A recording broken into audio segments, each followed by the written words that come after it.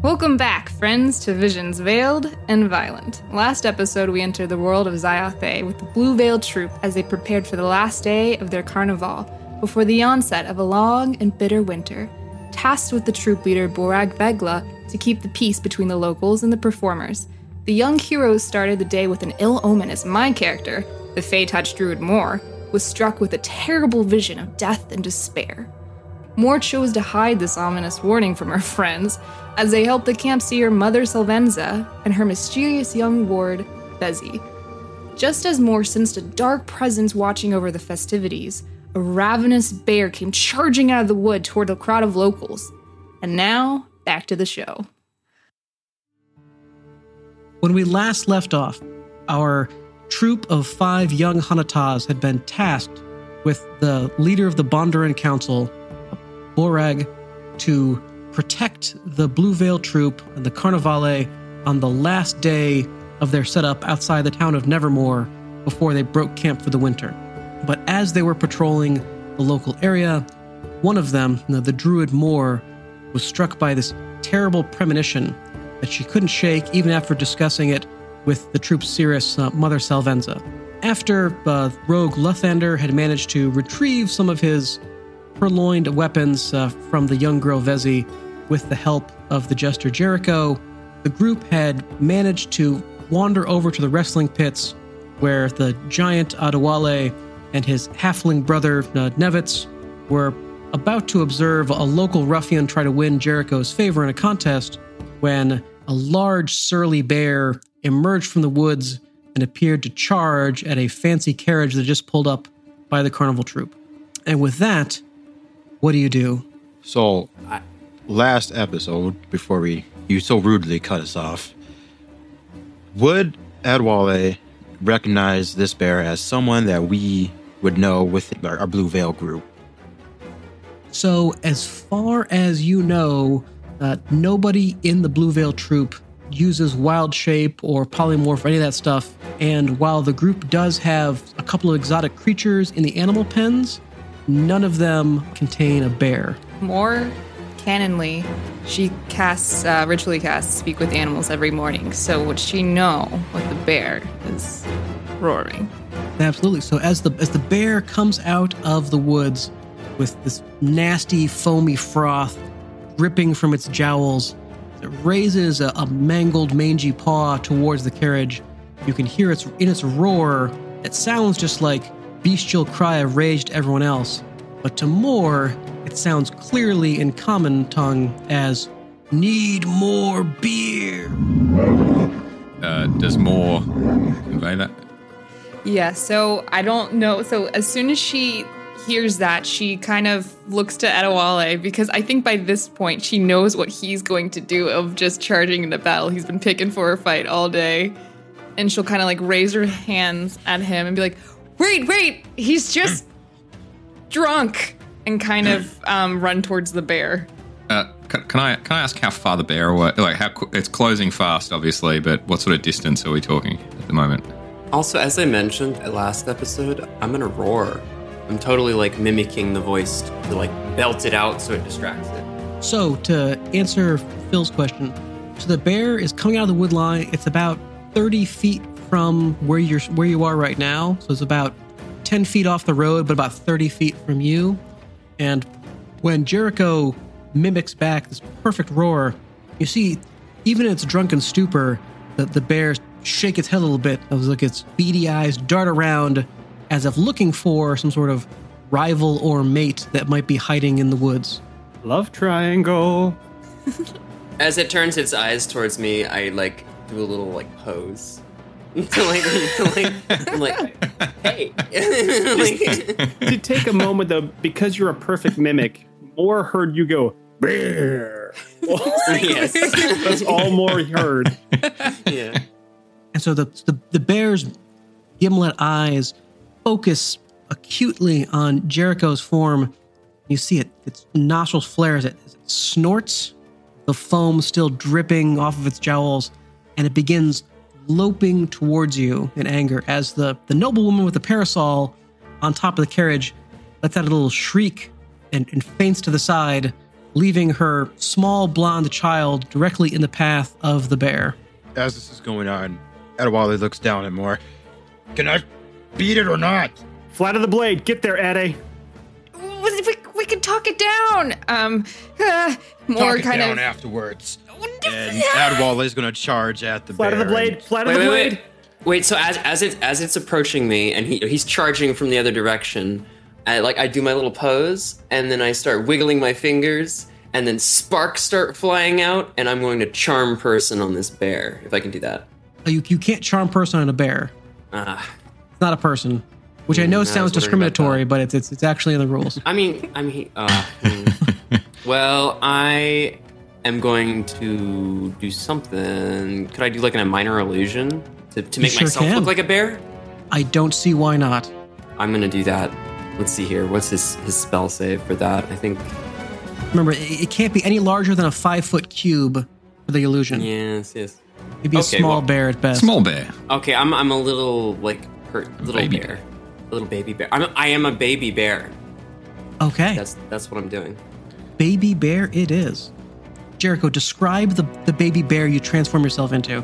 So like the sparks are swirling around me and I'm like this little like cute fuzzy, not mangled, not deranged looking or drunk. I'm just like big wide eyes, they're like sparkling as he's like lumbering up to me. Just the most adorable bear in the world. A little teddy bear. Does this bear happen to be on its hind legs still, or is it on all fours? It's on all fours, loping towards Jericho at the moment. But let's see if Is that kid still in the way? the kid's in the way. The kid is basically going to get bulldozed very soon. This is true. Well, let's see if the bear sees through the trickster's illusion, and that is the smartest bear in the world. The bear rolled a Especially 15. considering it's drunk. I was gonna say it's drunk though, right? Wouldn't it be like disadvantaged or something like that? You know what? I like the cut of your jib there, Foxy. So yes, let's go disadvantage. We'll take the 0 instead of the 15. The bear, its bloodshot eyes widen for a moment as it sees little adorable bear cub there, and its instincts take over as it picks up speed to close the distance between it and the wayward cub. I am going to Misty Step in front of the kid. Okay. And do what? I'm going to put my hands out towards the bear, like in kind of like a placating manner, and use my speak with animals of, hey, you.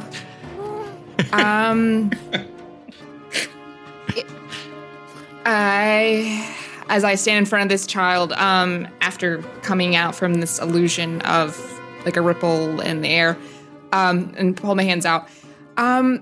Listen, you want booze? I got really good booze, and it's that way. And I point towards the direction of away from the kid, back towards the woods. Simultaneously while that's happening, can I make a move? Is that all right, Nate? Yeah, please do. Please, whatever moves you want to make declare the moves now, and we'll resolve them in sequence. Okay, so I'm going to basically run at the kid. My plan's to nicely, if you can, crash tackle the kid and try and pull him out of the way. So I see the Misty Step. Luthander is going to assume that if that doesn't work, he's going to crash tackle. But I will pull out of the crash tackle if that way works. So we've got the baby bear. We have speak with bear. We have dive tackle kid. What about Nevitz and Adewale? So What could go Nevitz wrong here? As the Adewale whisperer, like when he sees it, like looks like more might. I mean, she's just growling as far as Nevitz can see, but like she's pointing, and she jumped in front of the kid, so he's hoping there's a plan. There might not be, but he's like, Adewale, hold, like be ready to flatten the blade it, but hold. No blade. Wrestle. Okay. I think the little baby bear is gonna start sprinting in that direction that she pointed, and then I'm gonna say bear in bear talk. So let's start with the dive tackle for Lathander. Give me an athletics check. That's a 7 plus a -1. God. 6. Oh, yeah. This is So- great. This is going great. Lathander, He full bum rushed a child. so you bolt like a sprinter, the kid having no idea we're there, and at the last moment, as you close the distance with the child in the carriage, you see the little boy with his bowl cut blonde hair turn around to look at Lathander right as you put your shoulder below his sternum and send him flying off the carriage. A little Werther's candy going pop and sailing through the air, landing in the grass. It's like, "Ooh," as you just bam, tackle this kid straight into the dirt. You perfect rugby tackle on a boy of about 8 years old, maybe 60 pounds, dripping wet. Oh my gosh. Right, Moore, can you give me a deception check on the bear? Sure. And you have advantage because you're speaking to the bear. Okay. 24. Nice. 4. Now, okay.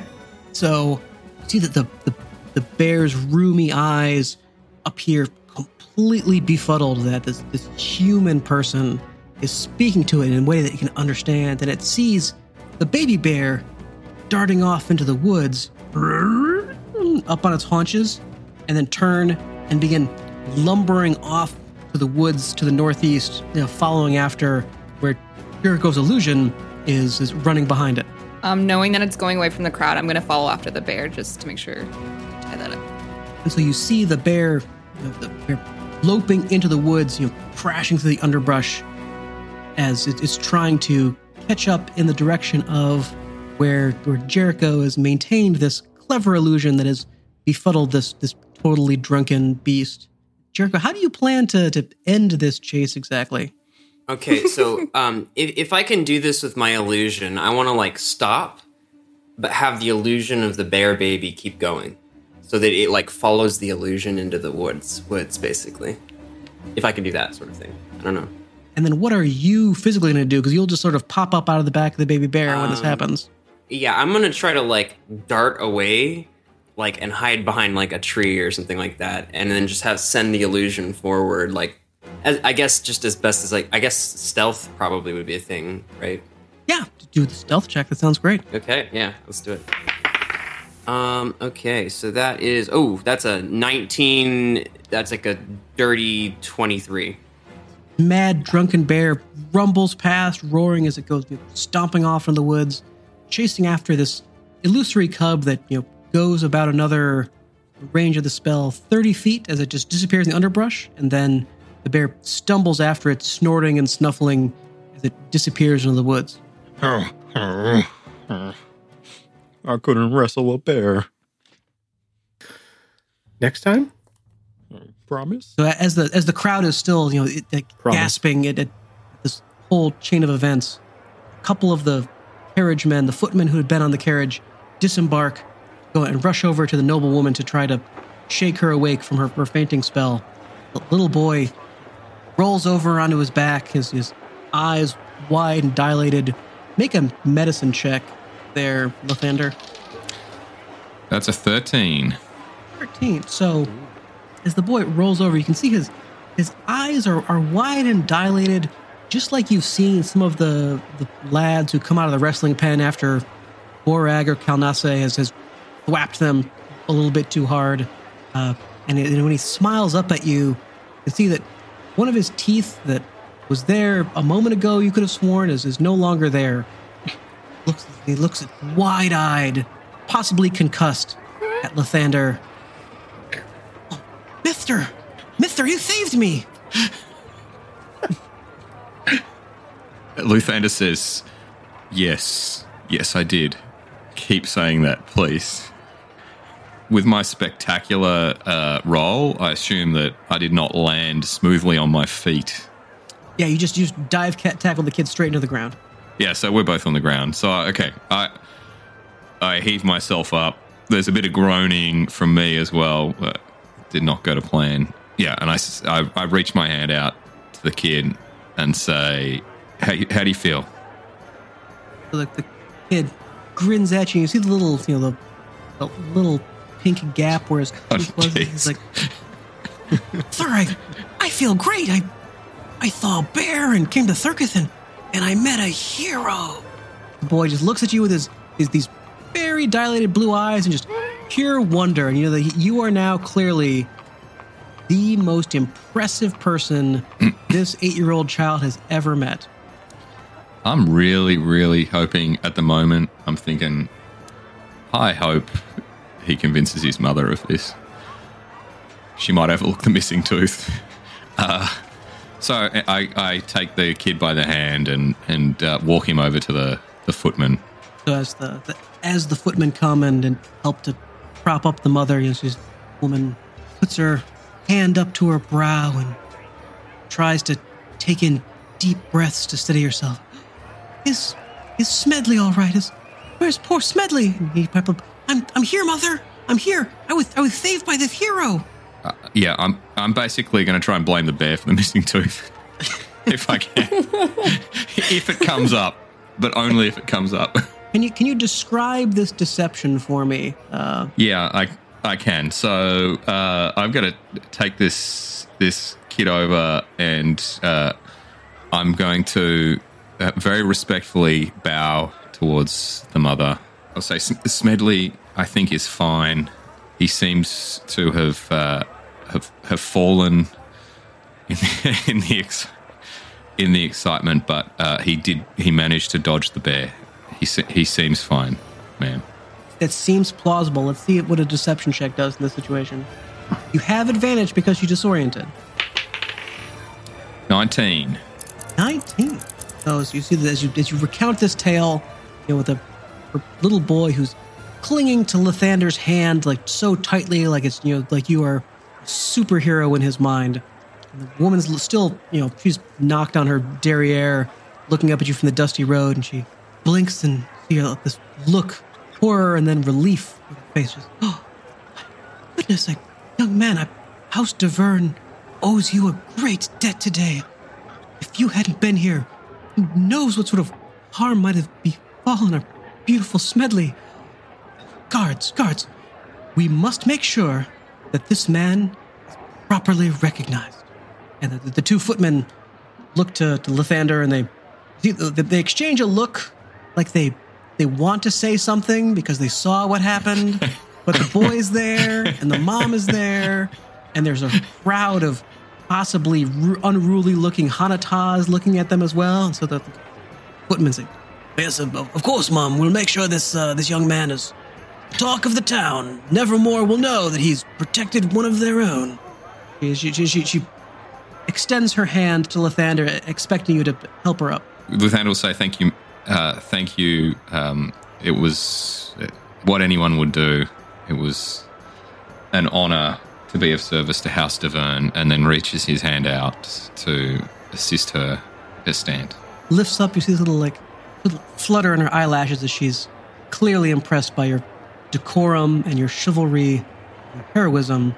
So this is where the part where Lathander actually earns a GUI rewards card of a reputation point with the town of Nevermore. So Lathander is now the most highly regarded Hanatas in the town of Nevermore. Only through his own merits. Through no deception whatsoever. Man. You're welcome. Yeah, I wish my friends had been of any assistance in that. I mean, that was all me. Definitely. Mm-hmm. Yeah. Mm-hmm. Thanks. Yeah, it was. Yeah. You all need to you need to show up next time. Yeah. Oh my God. If they didn't hold me back. And so as all this is playing out, right now Nevitz the halfling is perched on top of Adewale's huge broad shoulders. Nevitz, give me a perception check. Hold on. 6 on the die for a 10.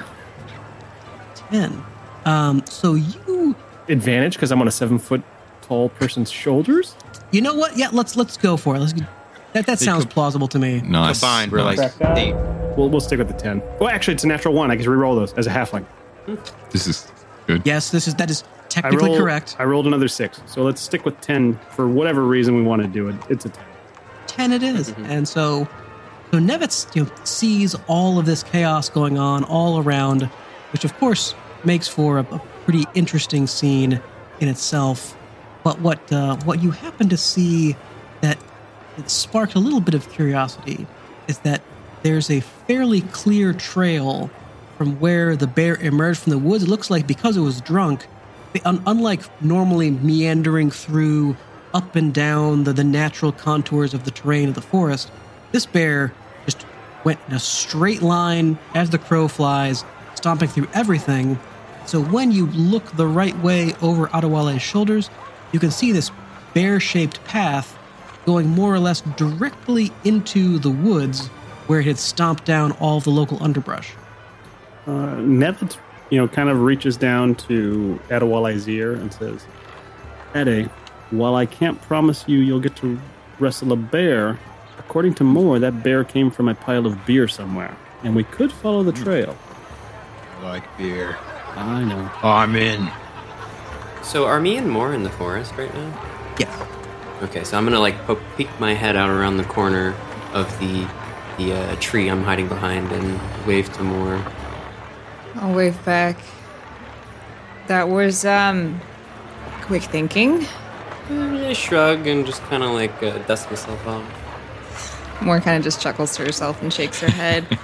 And she's gonna stand still and kind of tilt her head towards the direction of where the bear ran off to make sure that its sounds of it charging away are getting farther away to make sure that it's not coming back. Adewale is going to walk up behind Luthander and put a massive hand on his shoulder that could probably weigh him down on its own and be like, pardon me, miss, but he has another job to do and we need his assistance. Do you mind if we take him away for a bit to help us out? So the Lady Deverne, presses her hand to the chest of her, the décolletage of her frock as she bats her eyes again at Luthander and says, "Oh, no, please. I would hate to take such a able and capable young fellow from all of his duties and wish all the best for this wonderful man who saved Smedley from a terrible fate." Thank you. Luthander will bow and say it was an honor. All right, buddy, time to go. And Adewale will pick up pace a little bit, excited at the fact that there could be beer at the end of this trail, or there could be a bear. Beer or bear, who knows? He doesn't care either way. He just wants one or the other, or both. He'll take both. Luthander's going to go and find his staff that he dropped early on. He'll pick that up, but also, so we're walking towards the woods at this point. Well, walking is a little bit of an understatement. Adewale is pretty excited about this. So all Moore and Jericho will see is just a giant 7'10" with a halfling on his shoulder jogging on a trail through the woods. Back to Moore's perception check. Is the bear continuing to go away? I also have kind of a question. So, Please are do. we in a different part of the woods? Or because I know, the trail of the bear, the direction that he came might be a different direction than he went. So, what, are me and Moore, near them, or where are we at? So Moore and Jericho are about 60 feet off of the trail in the woods, near some underbrush where the woods become thick and sort of thorny. Whereas the other three are back by the road, just off to the side of it. So there's probably a total of 100 feet between all of you. You can hear everything in the woods. You're still close enough to hear the chatter going on from the road with Adewale and with Nevitz and with Luthander and Lady Deverne. And you see the bear has charged off in the direction you sent the illusion, which appears to be off to the northeast, away from both the town and the Carnival itself. So the trail that the bear came from is set nearly due north, but you send it running off on a tangent, and so unless it sobers up and turns around, is unlikely to double back on you. I'm gonna kind of throw some sparks out of my hand and on the tree, I'm gonna ask a question, and these words start to form on a kind of burning sparkles on the side of the tree, and I'm looking at more, Jericho is, and it says, "Should we follow it?" Can I? Moore would know more or less of maybe not the effects of alcohol, but like bear behavior. So would she, this might be a weird question, like, does she think that the bear is going to come back? Or is it like more likely to, because it's a bear, maybe just follow the illusion? Like, will it be able to pick up a scent that it's not really a bear cub? Or is it too drunk to not notice or care and maybe come back angry? So it seems like, as far as you can tell from your observation of it, that the bear is too addled in its senses to pick up that Jericho had tricked it at all. Okay. And so it's probably going to not be until it ever sobers up that it's going to be able to turn around and reorient itself, which might be hours away. Okay. So it seems that for the time being, the threat has certainly passed. So I'll turn to Jericho and say to them, under normal circumstances, yes, I would say we could probably follow the bear and make sure that it's okay and that it does not return here. But I think it won't be coming back for a while, and I would be hesitant to stay in the woods for too long after prophecies, not prophecies, death hanging in the air, all that fun stuff. Jericho kind of strokes their chin, and the words start to reform, like, and reorient themselves on the tree. I have a spell that could perhaps heal its addled state. Maybe I could bring him out of it. I have a minor healing spell. Maybe it could help. During their conversation, Adewale is still running. He digs his heels in the ground and skirts to a stop, looks behind him, looks around him. We're missing a couple people. What do you want to do, Nevitz? I think we should wait for now. I don't think we need to chase the bear, but if we backtrack from where he came, we might see if there is ruination that he brought upon either Hanataz or the local populace. If the local populace will stop short of the encampment, but he might have been getting into our own beer stores. You want me to regroup then? I would love it if we could get back to the group, yes. Okay. More. Jericho? Where are you? Moore's gonna look at Jericho and kind of pull out a small dagger from her robes and mark an arrow on the tree that Jericho's been writing the letters on and the direction that the bear ran, and look to Jericho as she sheathes her knife. I think we can ask the group what they think, because, again, I don't want to be alone in the woods. So let's leave the decision to Nevitz. More. Jericho. Is it starting to kind of get dark at this point, or No, it's right now. It's barely after 10 bells, so 10 a.m.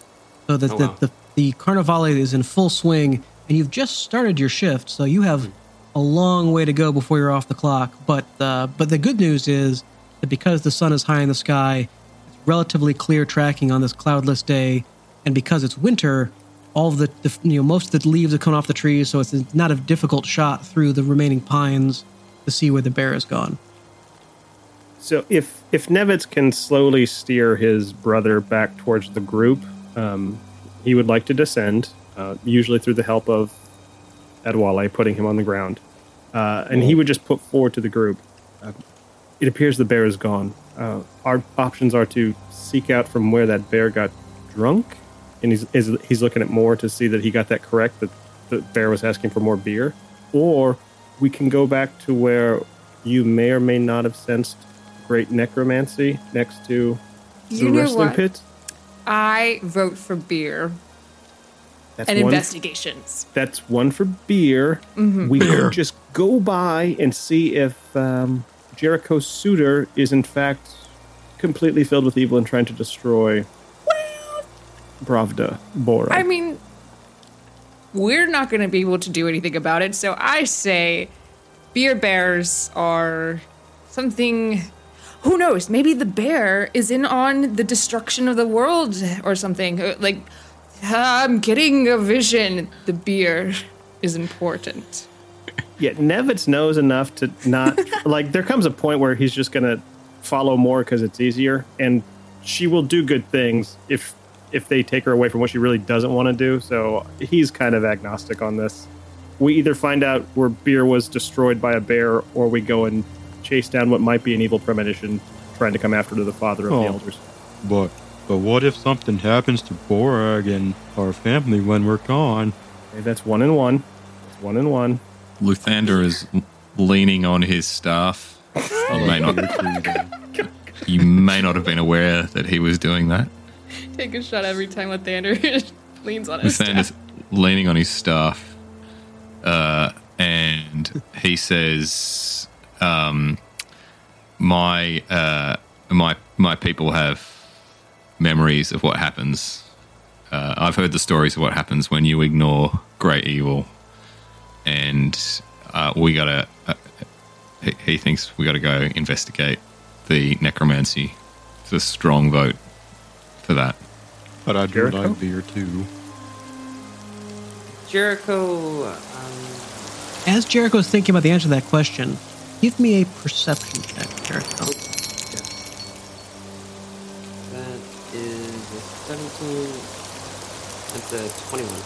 21. Fantastic. So as the group queries Jericho about where they stand, vis-a-vis world-ending prophecies versus drunken bear heist,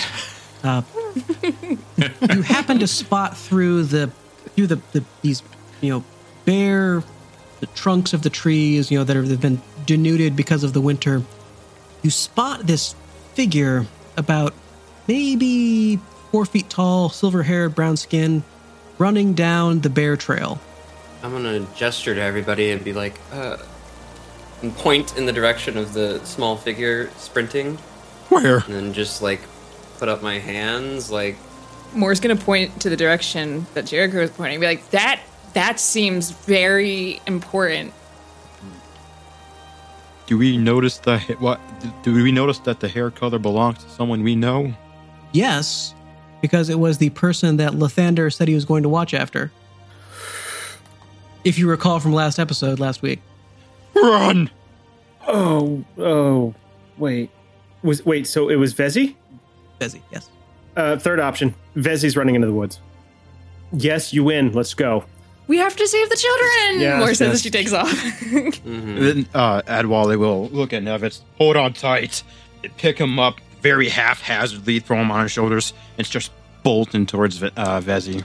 Luthander's leaning on his staff. Staff some more, yeah. And just The little divot shake- in the road where he's been leaning on the staff. Enough. Yeah. He just puts his head down, shakes it, and goes, necromancy next.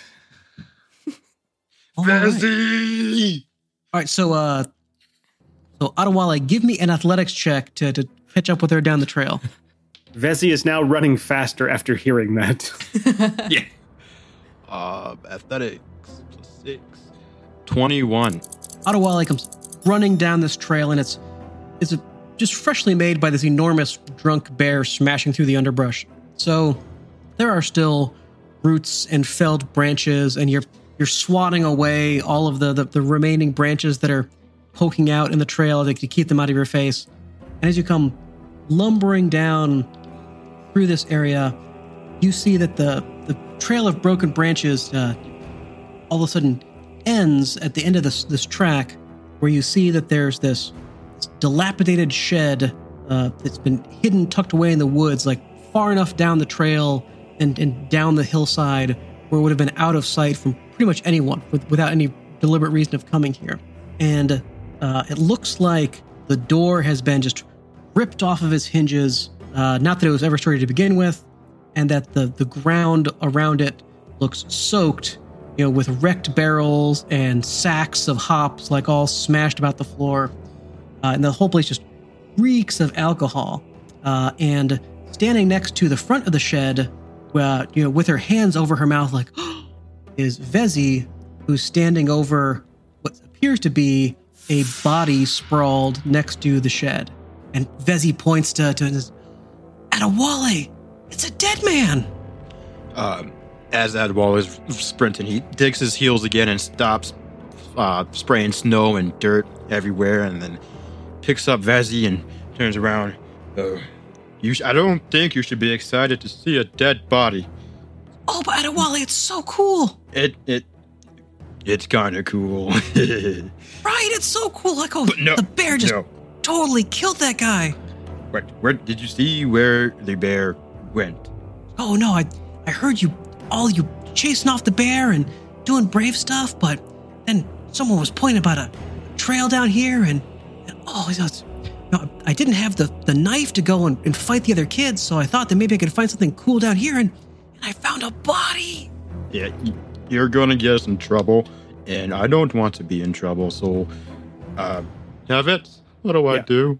Yeah, so Nevitz has already jumped off of the shoulders of Adewale, and he has run up to the body, and is it a perception or a medicine check to see if this guy is alive or gal? Give a medicine check on this. 19 on the die for a 21. Yeah, so this guy is super dead.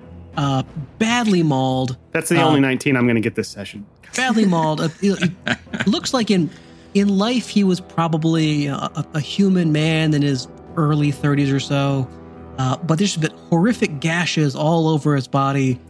We have defensive wounds on his arms that have been sliced to ribbons, and then his torso, which looks like it finally killed him.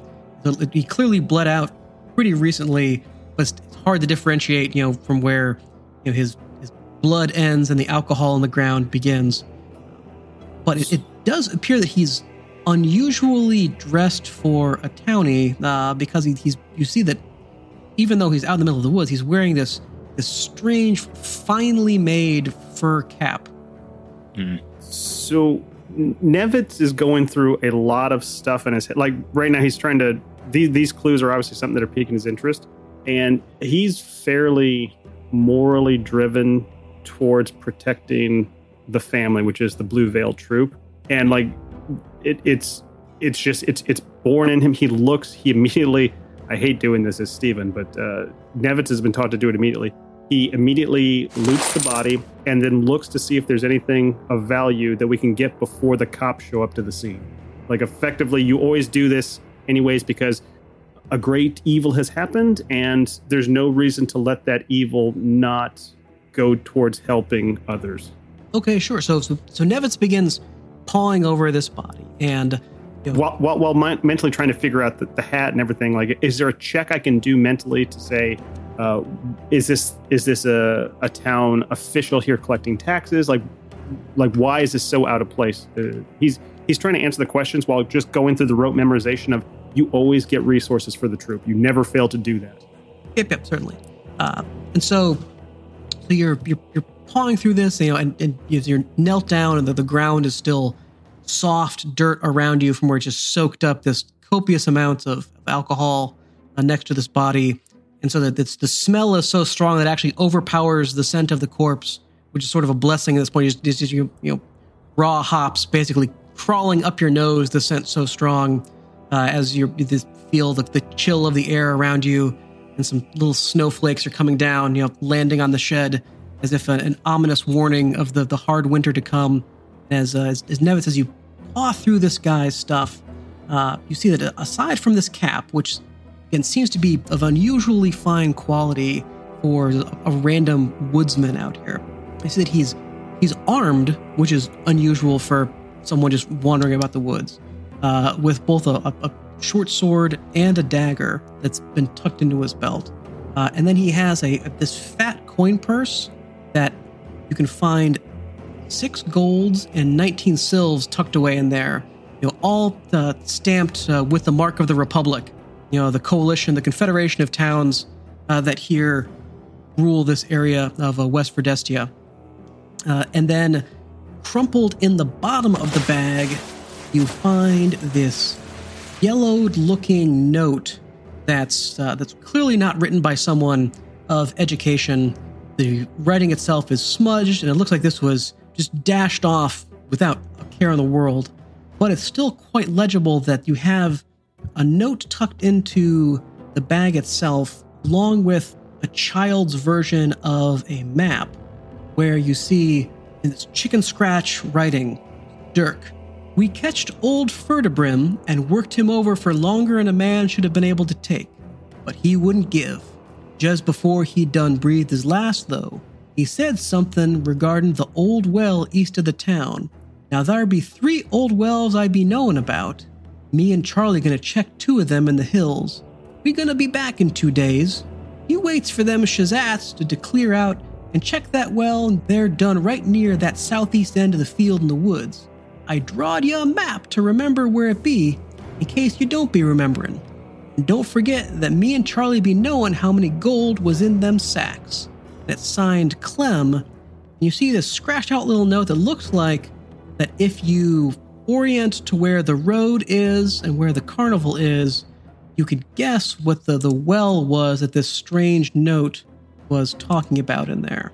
Additionally, as you paw over this guy's body, you notice that he has these strange tattoos on him that look vaguely familiar, but they've been mauled so badly by the bear that it's hard to make out where one line ends and another begins. They're not quite decipherable. Is it text or is it a picture? Looks to be a picture. I think Nevitz will sit down and try to draw the tattoos to the extent he can in his journal and wait for the rest of the group to show up. I think when I do show up, I want to start poking around the shed a little bit.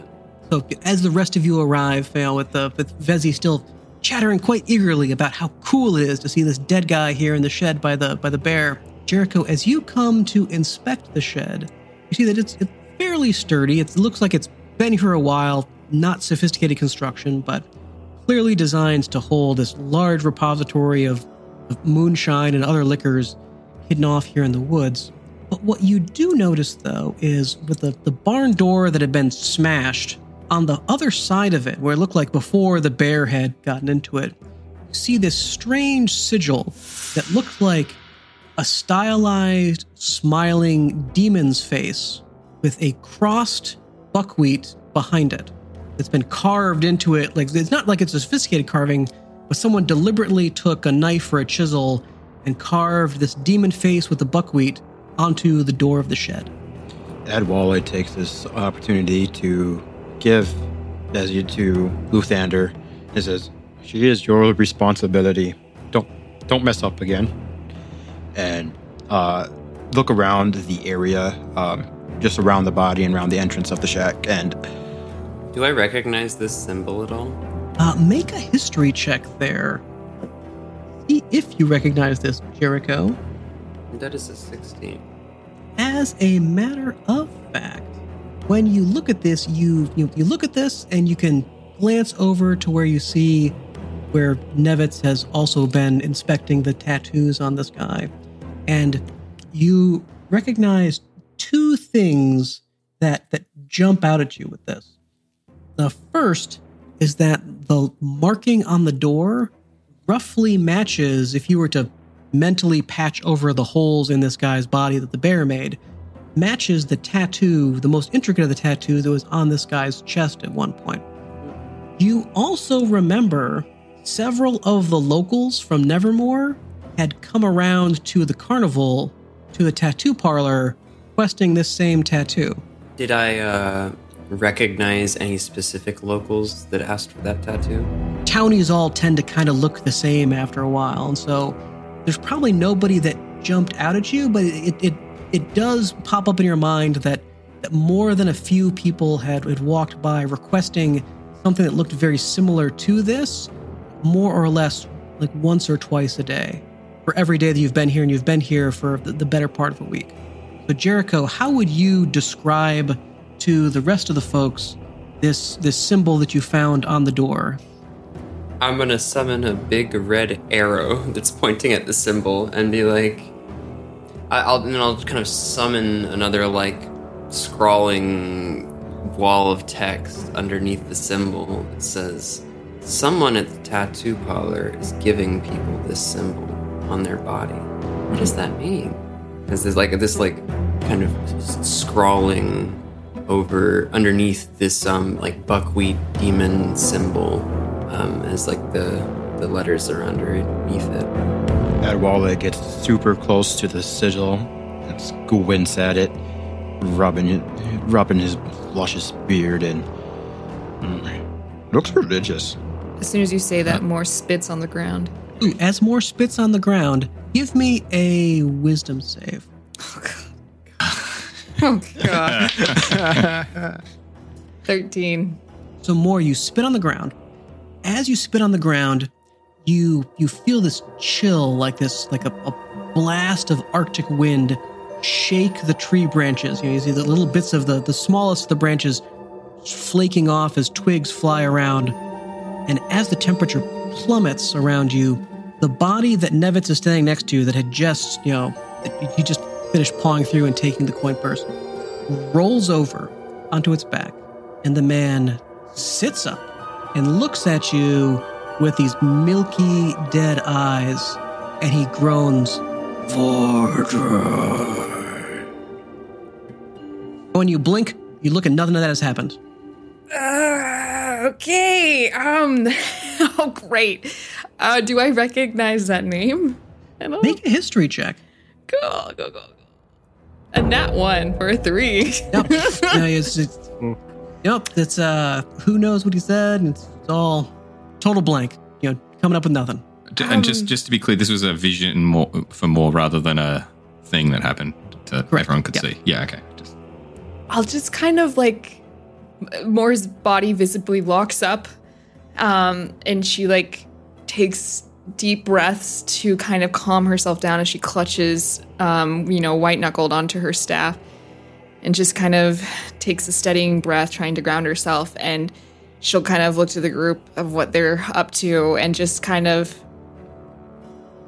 Fordor, and just see if anyone in the group reacts to that name or if anyone has any input, but she's not going to mention the vision part of it.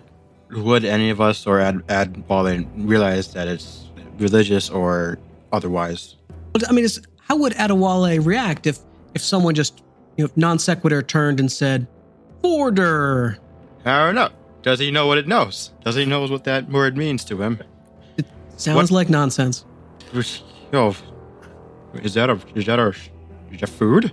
I'm hungry. Assuming that Luthander doesn't know that word either, notes the Vorder, goes over to investigate the carving to see if it means anything.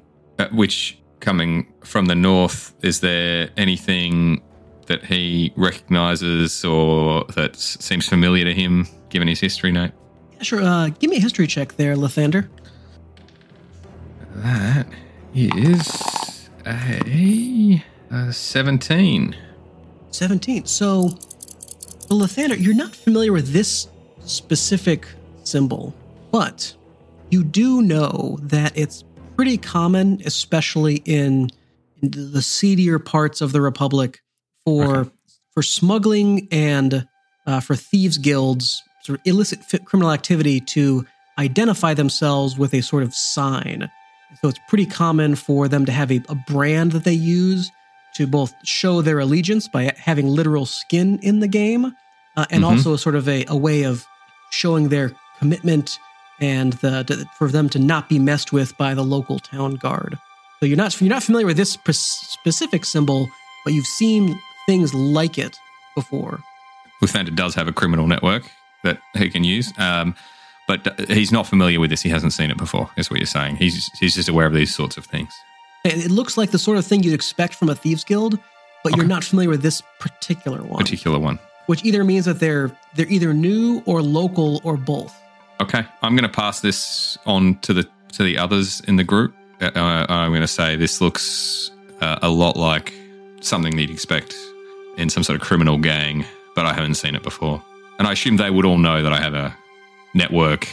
I would have mentioned that to them earlier when we were getting to know each other. I mean, having been tipped off to this sigil by Jericho's script, Nevitz would have put this in his journal to annotate it next to the broken tattoo. This obviously making more sense with the devil's face with looks like barley stalks coming out behind it.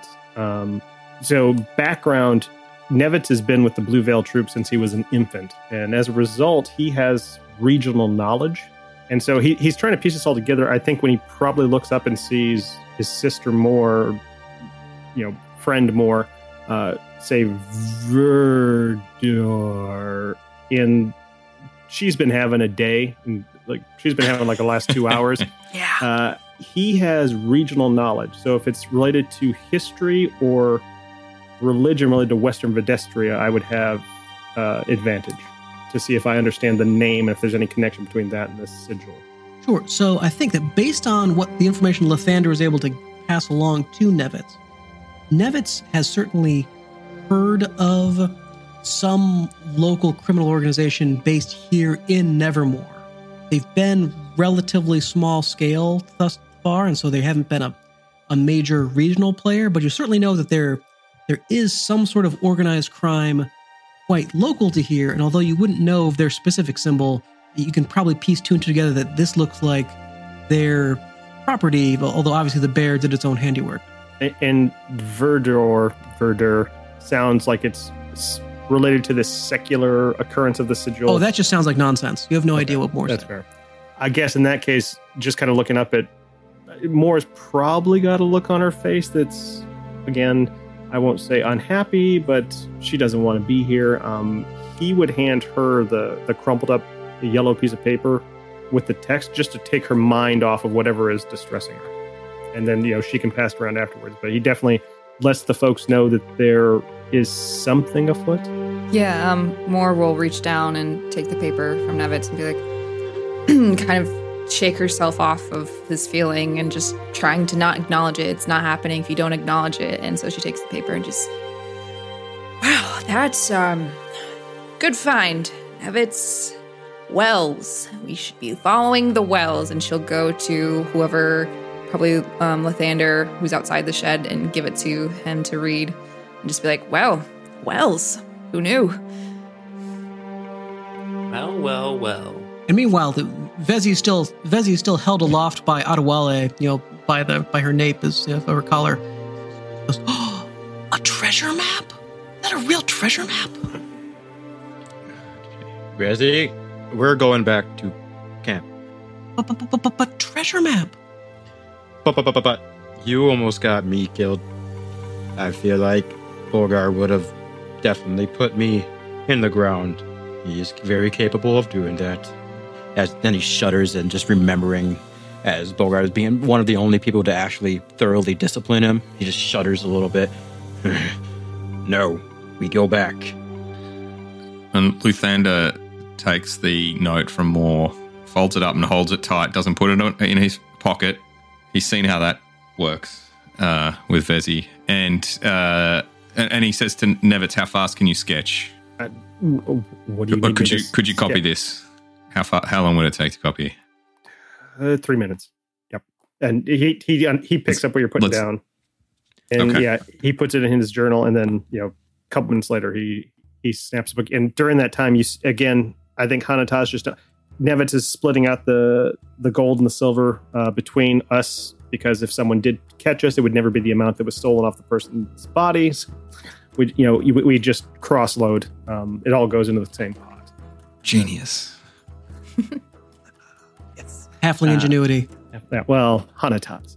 And he copies it, and then it's kind of a look of, do we burn it? Do we bury it? Do we? And I guess at the same time, he would look up to Jericho and Adewale and Moore, that we're kind of trying to cover our tracks. That they only see bear tracks come up and kill this guy. They don't see a bunch of Hanataz tracks come up to the death scene. Somehow noticing the intent to hide our tracks, Adewale will usher everyone out of the shack here, and then give Vezi to one of the other taller people, or Nevitz, whoever wants Vezi. And someone else. Yeah, I'm good. My hands are busy, sorry. Lathander gets the short stick. There you go, Lathander. She's all yours. And he will motion them to get away from the shack, move behind the shack, and he wants to push it over. Okay, yeah, give me an athletics check on that to just push the shack over. Are you, really quick, are you pushing it over the body, or are you just pushing it in general? Oh, yeah, over the body.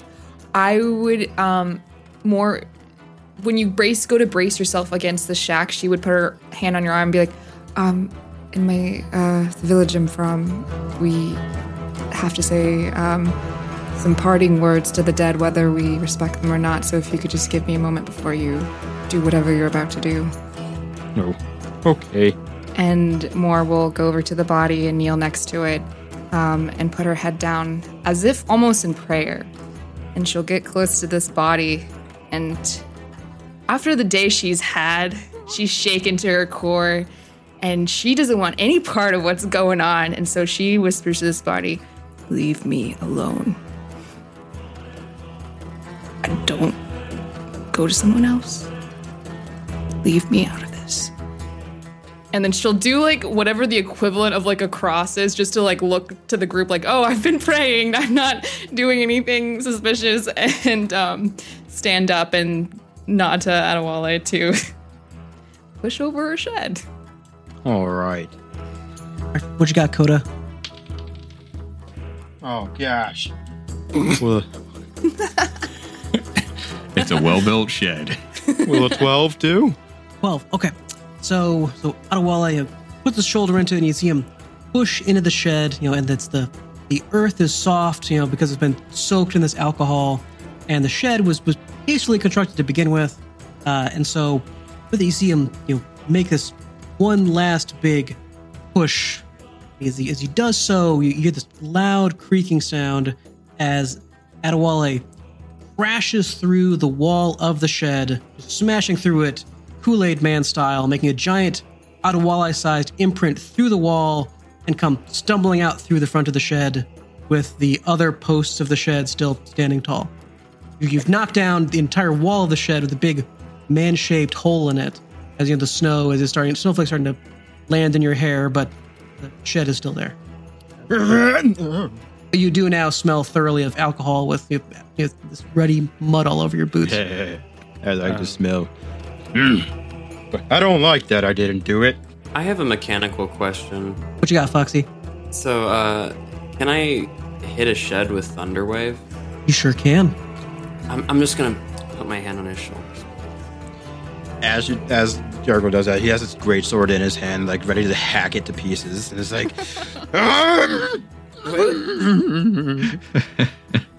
boom! I'm gonna hit it with Thunderwave. Like, just knock the whole shed down. All right, so there's the loud boom. The whole shed goes flying, splintering into pieces in all directions, picking up the body and sending it tumbling through the air as it lands on top of some broken barrels. It now just looks like massive blast force has ripped through the shed, and the nearest of the tree trunks next to it is totally stripped free of bark, and some of them toppling over with a loud crash in the woods. So you feel the ground shake all around you as this noise echoes all the way down the forest valley, but the shed is gone. Luthander says, "Let's get out of here. Fast." Yeah. Last question, Nate.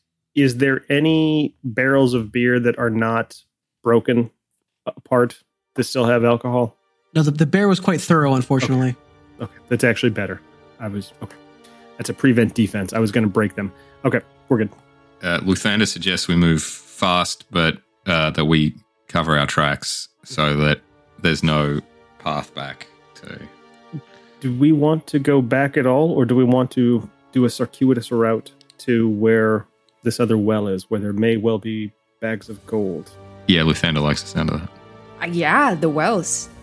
Which I'm so curious what's those wells. The Bogar.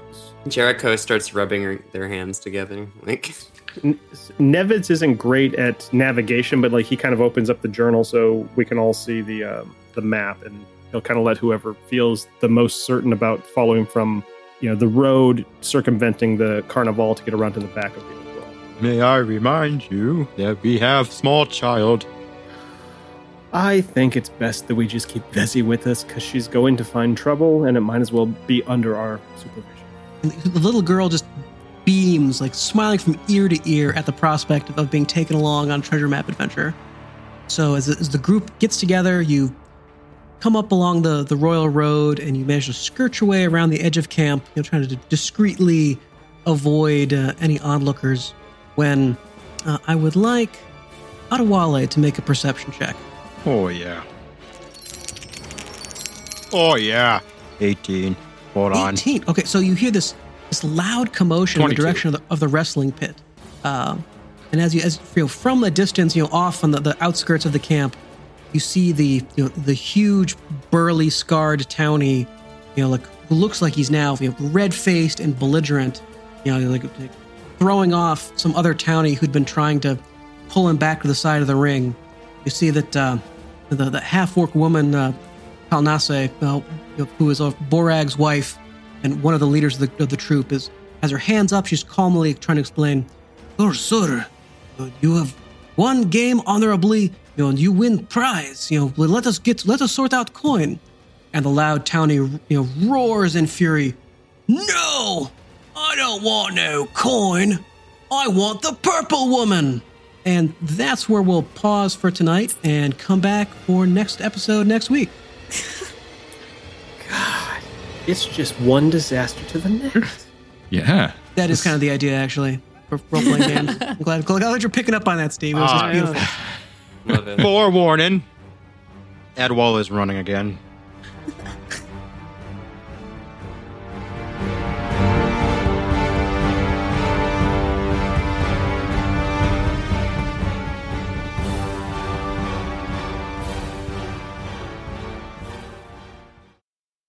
Hey everybody, thanks for joining us on Visions, Veiled and Violent, a D&D actual play of Gooey Cube's Darkest Dream adventure from the Red Star Rising campaign. All artwork, names, locations, and characters from the dark world of Xayathay are the sole property of Gooey Cube and used with permission. Check out all their maps, adventures, and other original content at gooeycube.com. If you enjoyed what you heard today, please like, rate, and subscribe to us wherever you get your podcast.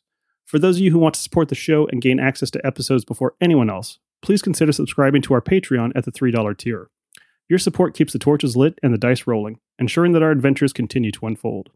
If you want to dive even deeper into the world, don't forget to visit our website at www.copperdragon.net. There you can follow along with our adventures, explore character backgrounds, and immerse yourself in the lore that fuels our campaign. A special thank you to Tabletop Audio for providing the fantastic music that accompanied this episode. A final thank you to our colleague Seb, aka Shiro XIX at DeviantArt, for all the player character art that was created. Remember, you don't know the burdens others have carried to arrive at your gaming table, so be kind. Hua. Safe travels until next week when we return to Visions, Veiled and Violent.